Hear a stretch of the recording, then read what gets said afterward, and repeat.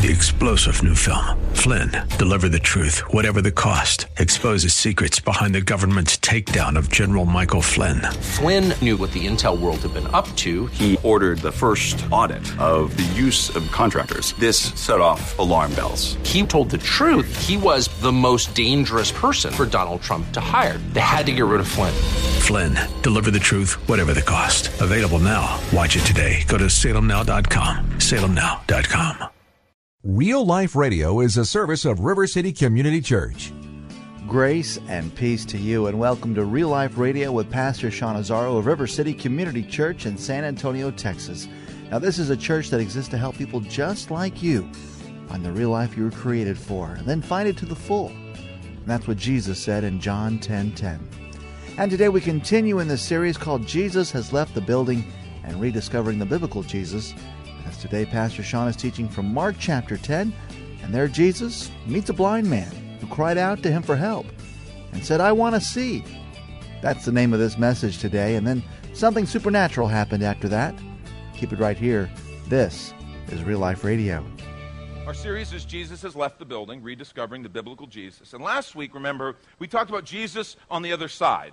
Remember what the other side was? The other side of the Sea of Galilee, very Gentile area, tombs, pigs, Jewish kryptonite, right? It was not somewhere the disciples wanted to be. You got to know, Jesus may not have even enjoyed being there, except that he heard the cry of a guy who needed a touch from God.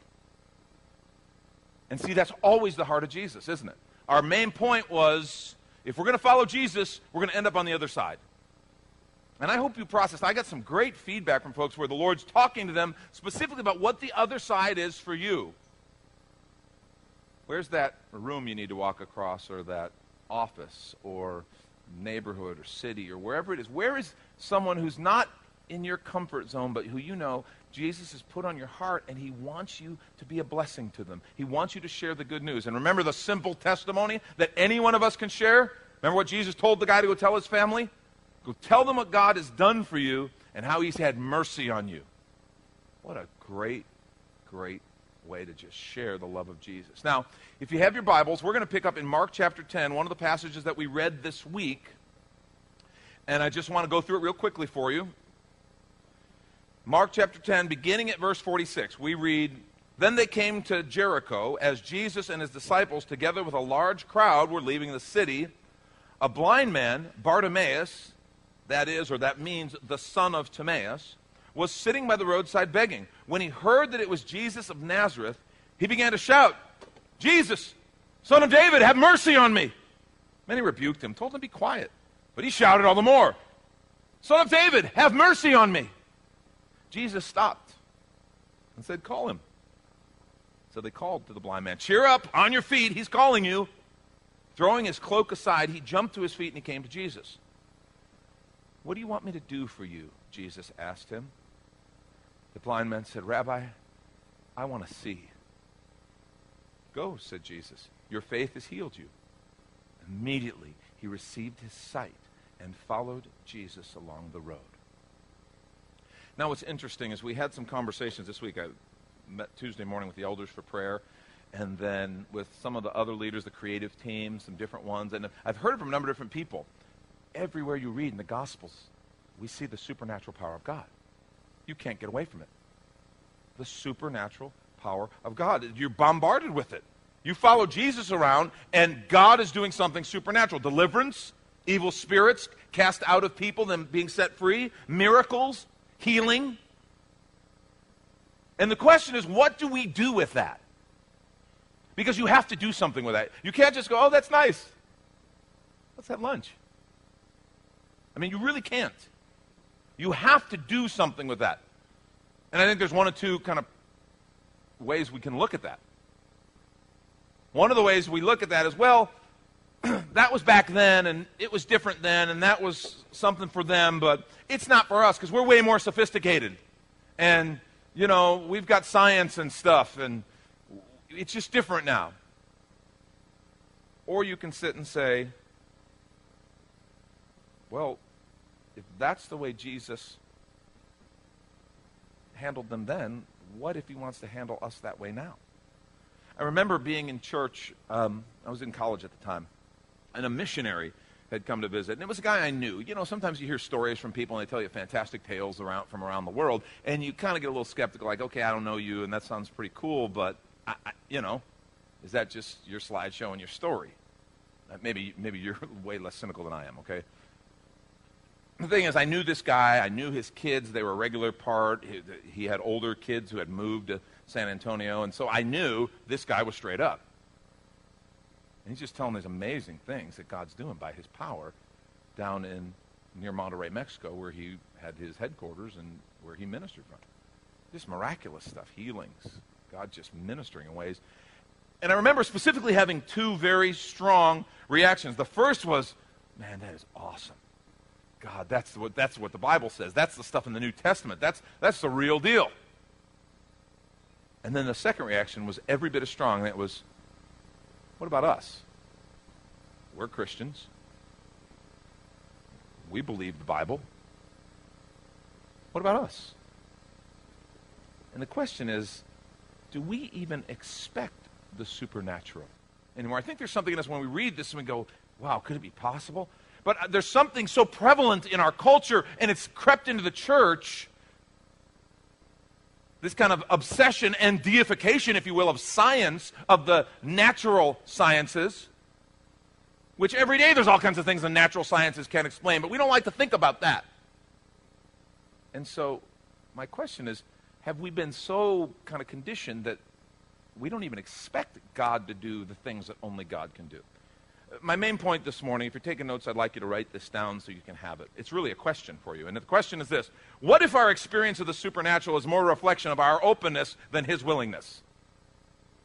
What if our experience of the supernatural is more a reflection of our openness than it is of his willingness?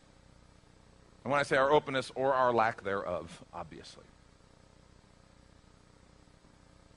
You know, I think we get uncomfortable with the supernatural, while ironically we live in a culture that is obsessed with it. Isn't it funny when you see superhero shows? I love superhero shows, okay? Whether it's, X-Men, whether it's the Avengers, whatever it is, okay?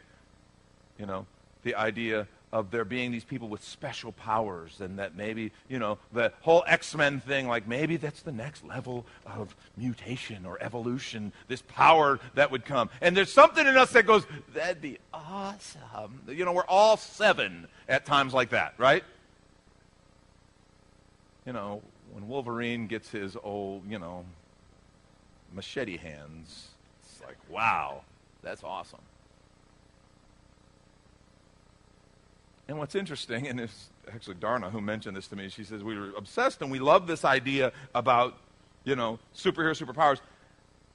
But yet when it comes to God, where there actually is biblically supposed to be a different kind of power, we're squeamish. And fundamentally the difference is the superheroes get to control their own powers. They get to call the shots. They get to use it when they want. It's something they control. The power of God, yeah, we don't get to control it. And is it really that simple, the difference? We like the idea of us having these supernatural powers, kind of an interesting kind of thing to think about and dream about because we can control it. And it goes back to that controlling nature that we have been so raised in and conditioned for. I don't know. What if our experience of the supernatural is more a reflection of our openness than his willingness? Very simply, biblically, when did we ever stop? When did the church stop expecting the supernatural? Because there was a shift. New Testament church, obviously, throughout church history, all over the place. When did we stop expecting? Because this is what the scripture says. Mark 16, 17, 18. This is Jesus talking. And these signs will accompany those who believe. In my name, they will drive out demons. They will speak in new tongues. They will pick up snakes with their hands. And when they drink deadly poison, it will not hurt them at all. They will place their hands on sick people, and they will get well. John 14, 11 through 14. Listen to what Jesus says. Believe me when I say that I am in the Father, and the Father is in me, or at least believe on the evidence of the miracles themselves. In verse 12, he says, I tell you the truth. Anyone who has faith in me will do what I have been doing. He will do even greater things than these because I'm going to the Father. Okay, pastor, confession time. I need the umbrella of grace. That's hard for me. Greater than you, Jesus? Seriously? I mean, I believe it's true. The Word of God says it. I fundamentally believe it's true. But it's like, wow. We are missing out on something that your Word says you have for us, Father.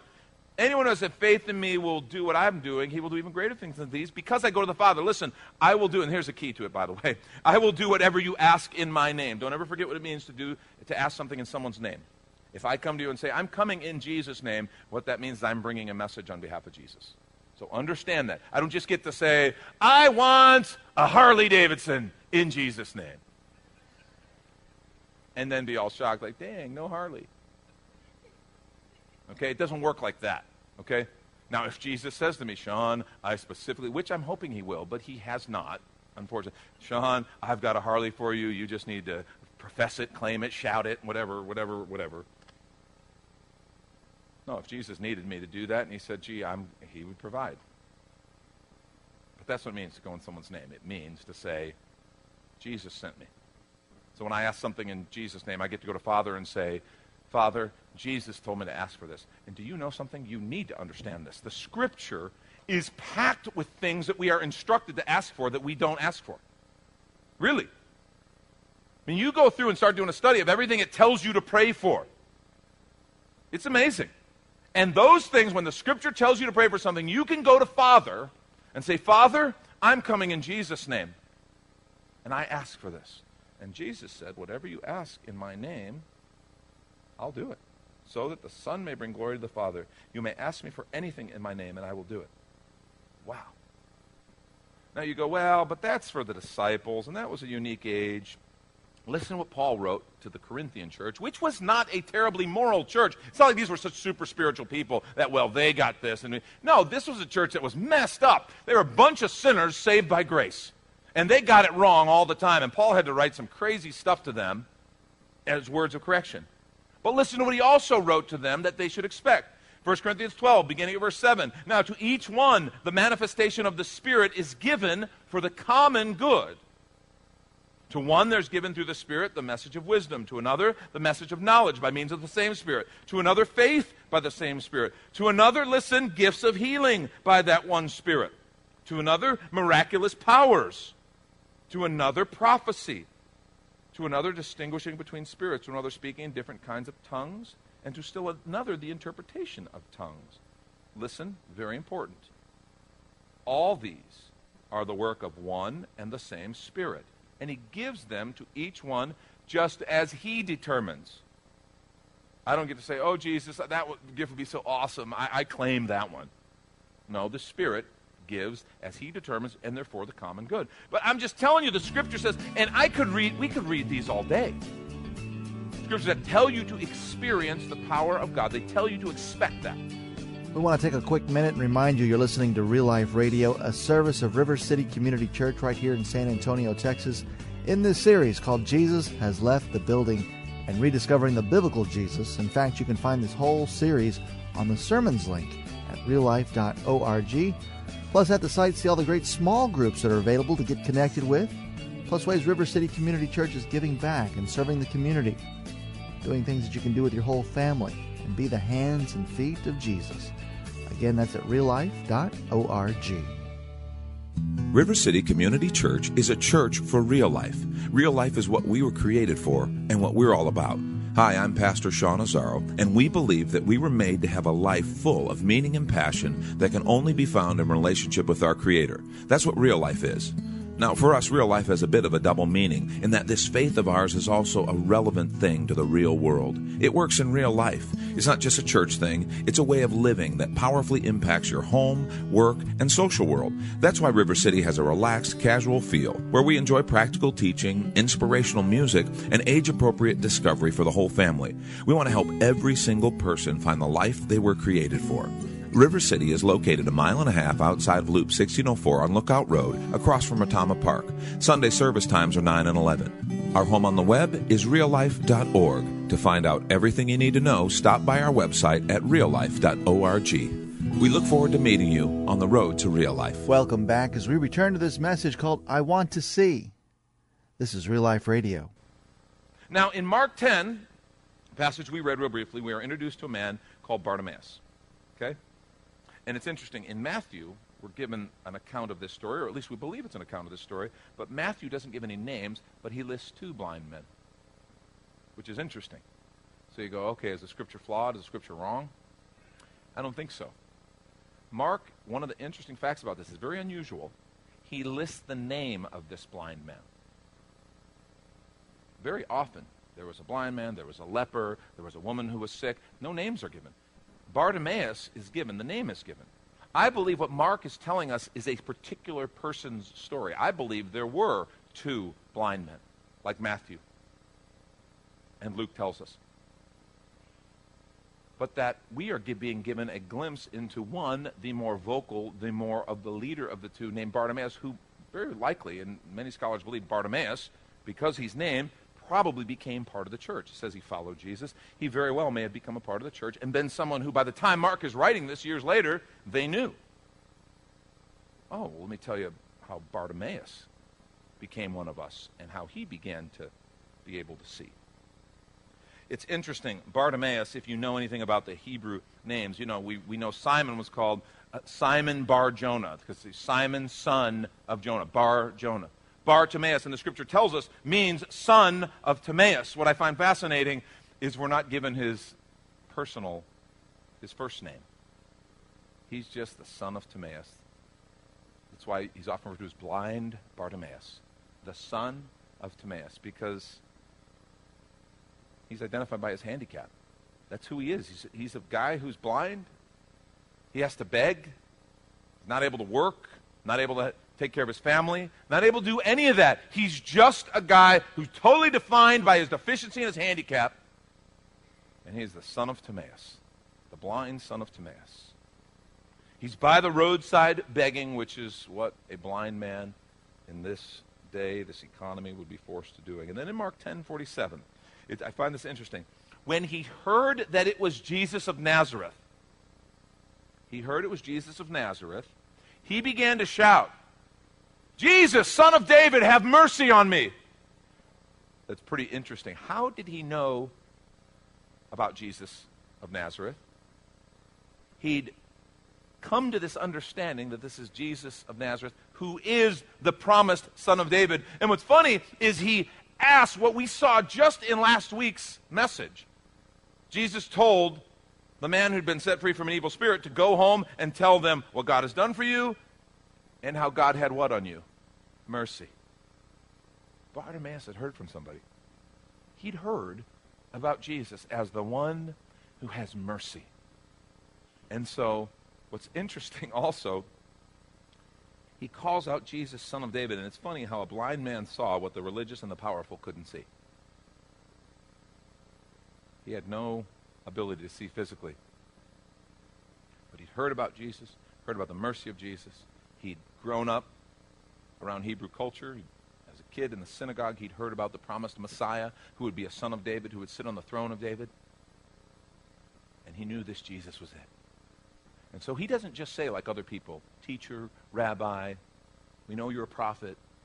He goes right to the core. Son of David, promised Messiah, have mercy on me. Here's a question. And all these, I'm going to ask a few questions here to really help us come to terms with our main question, which is, what if our experience of the supernatural is more a reflection of our openness than his willingness? The first question I want you to process that Bartimaeus kind of exposes for us is, when you look at Jesus, what do you see? When you look at Jesus, what do you see? Because a lot of other people saw an interesting teacher, a prophet, a heretic. Blind Bartimaeus saw the Son of David, the promised Messiah, the one hope, the one that God said he would send, a Savior. He saw the Savior, the only possible hope. Jesus said of himself in John 14:6, it says, Jesus answered, I am the way, the truth, and the life. No one comes to the Father except through me. That passage of Scripture is pretty controversial today. Because of pluralism, because of multiculturalism, it seems so narrow to sit and say, there's only one way to God. Our culture loves to say, oh no, there's all kinds of ways to God. It doesn't matter that they are exactly opposed to one another. They are mutually exclusive in their understandings, which is absolutely illogical. It just feels better because I don't want to hurt anybody's feelings. I don't mind sending them to hell, but I don't want to hurt their feelings here for eternity. Well, you know. I mean, stop and think about that. Oh, poor little baby. I didn't mean it. Did I yell too loud? Sorry. I scare my granddaughter like that all the time. Actually, she's used to it now, between me and my son Ryan with the kind of booming voice. Oh, that's human sadness right there. This idea of Jesus being the only way, we've got to process this. And how do you see Jesus? I mean, really. And I don't want the Sunday school answer here. Do you see him as the one hope? See, this is a controversial passage because we like to have this idea that, oh no, there's lots of different ways. And, you know, we don't want to get into this right and wrong. I'm sorry. It just doesn't work that way. That's not how reality works in any other area. Truth is truth. Either Jesus is, as others have said, I think quite eloquently, either he is a liar, he is a lunatic, or he is actually the Lord. You can't say, oh, this guy here, yeah, no, he's crazy. He's not the only way, but I think he was a good teacher. You can't do that.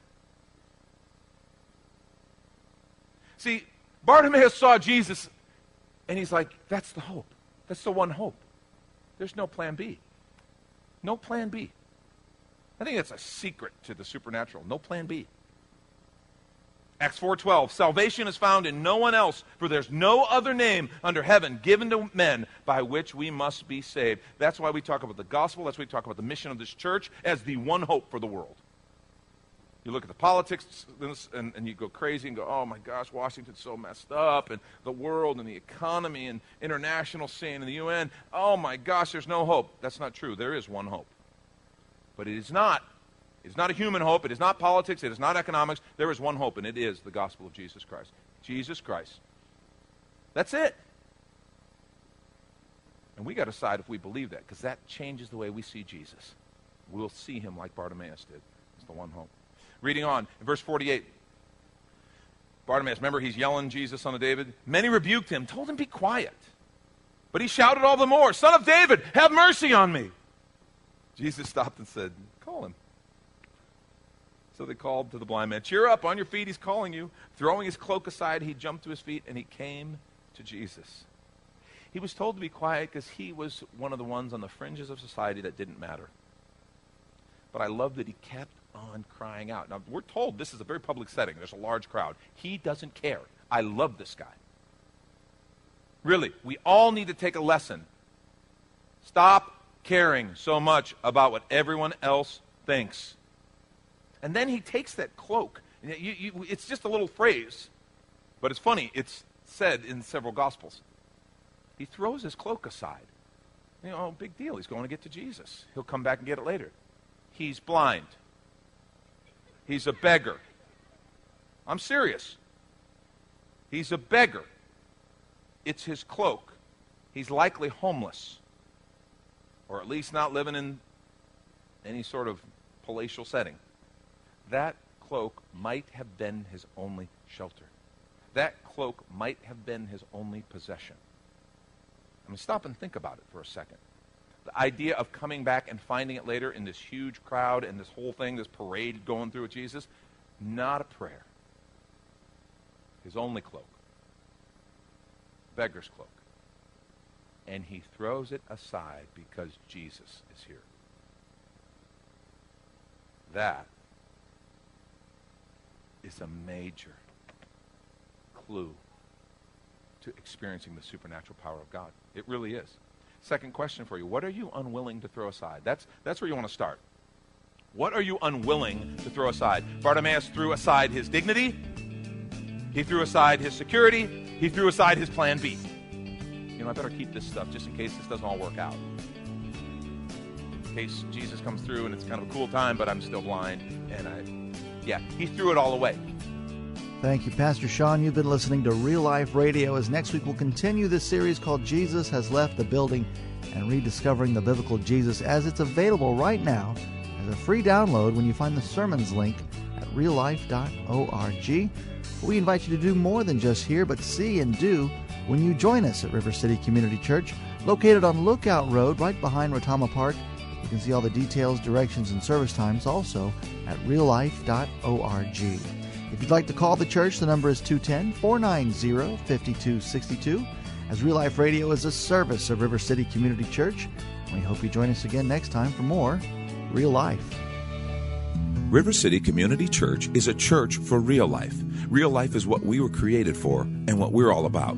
Hi, I'm Pastor Sean Azaro, and we believe that we were made to have a life full of meaning and passion that can only be found in relationship with our Creator. That's what real life is. Now, for us, real life has a bit of a double meaning in that this faith of ours is also a relevant thing to the real world. It works in real life. It's not just a church thing. It's a way of living that powerfully impacts your home, work, and social world. That's why River City has a relaxed, casual feel where we enjoy practical teaching, inspirational music, and age-appropriate discovery for the whole family. We want to help every single person find the life they were created for. River City is located 1.5 miles outside of Loop 1604 on Lookout Road, across from Rotama Park. Sunday service times are 9 and 11. Our home on the web is reallife.org. To find out everything you need to know, stop by our website at reallife.org. We look forward to meeting you on the road to real life. 3-star General Michael J. Flynn, head of the Pentagon Intelligence Agency, knew all the government's dirty secrets. He was one of the most respected generals in the military. Flynn knew what the intel world had been up to. He understood its funding. He ordered the first audit of the use of contractors. This set off alarm bells. The explosive new documentary, Flynn, Deliver the Truth, Whatever the Cost, uncovers the facts behind this scandal. Flynn told the truth. He was the most dangerous person for Donald Trump to hire. I find out the worst enemy that I'm going to face in my life is right here in America. They took my assessment and they wanted me to change it. And I was like, I'm not changing it. They had to get rid of Flynn. With in-depth interviews, archival footage, and never-before-seen personal records of the man behind the headlines. I just felt like I was drowning. Flynn, Deliver the Truth, Whatever the Cost. Available now. Watch it today. Go to salemnow.com. salemnow.com.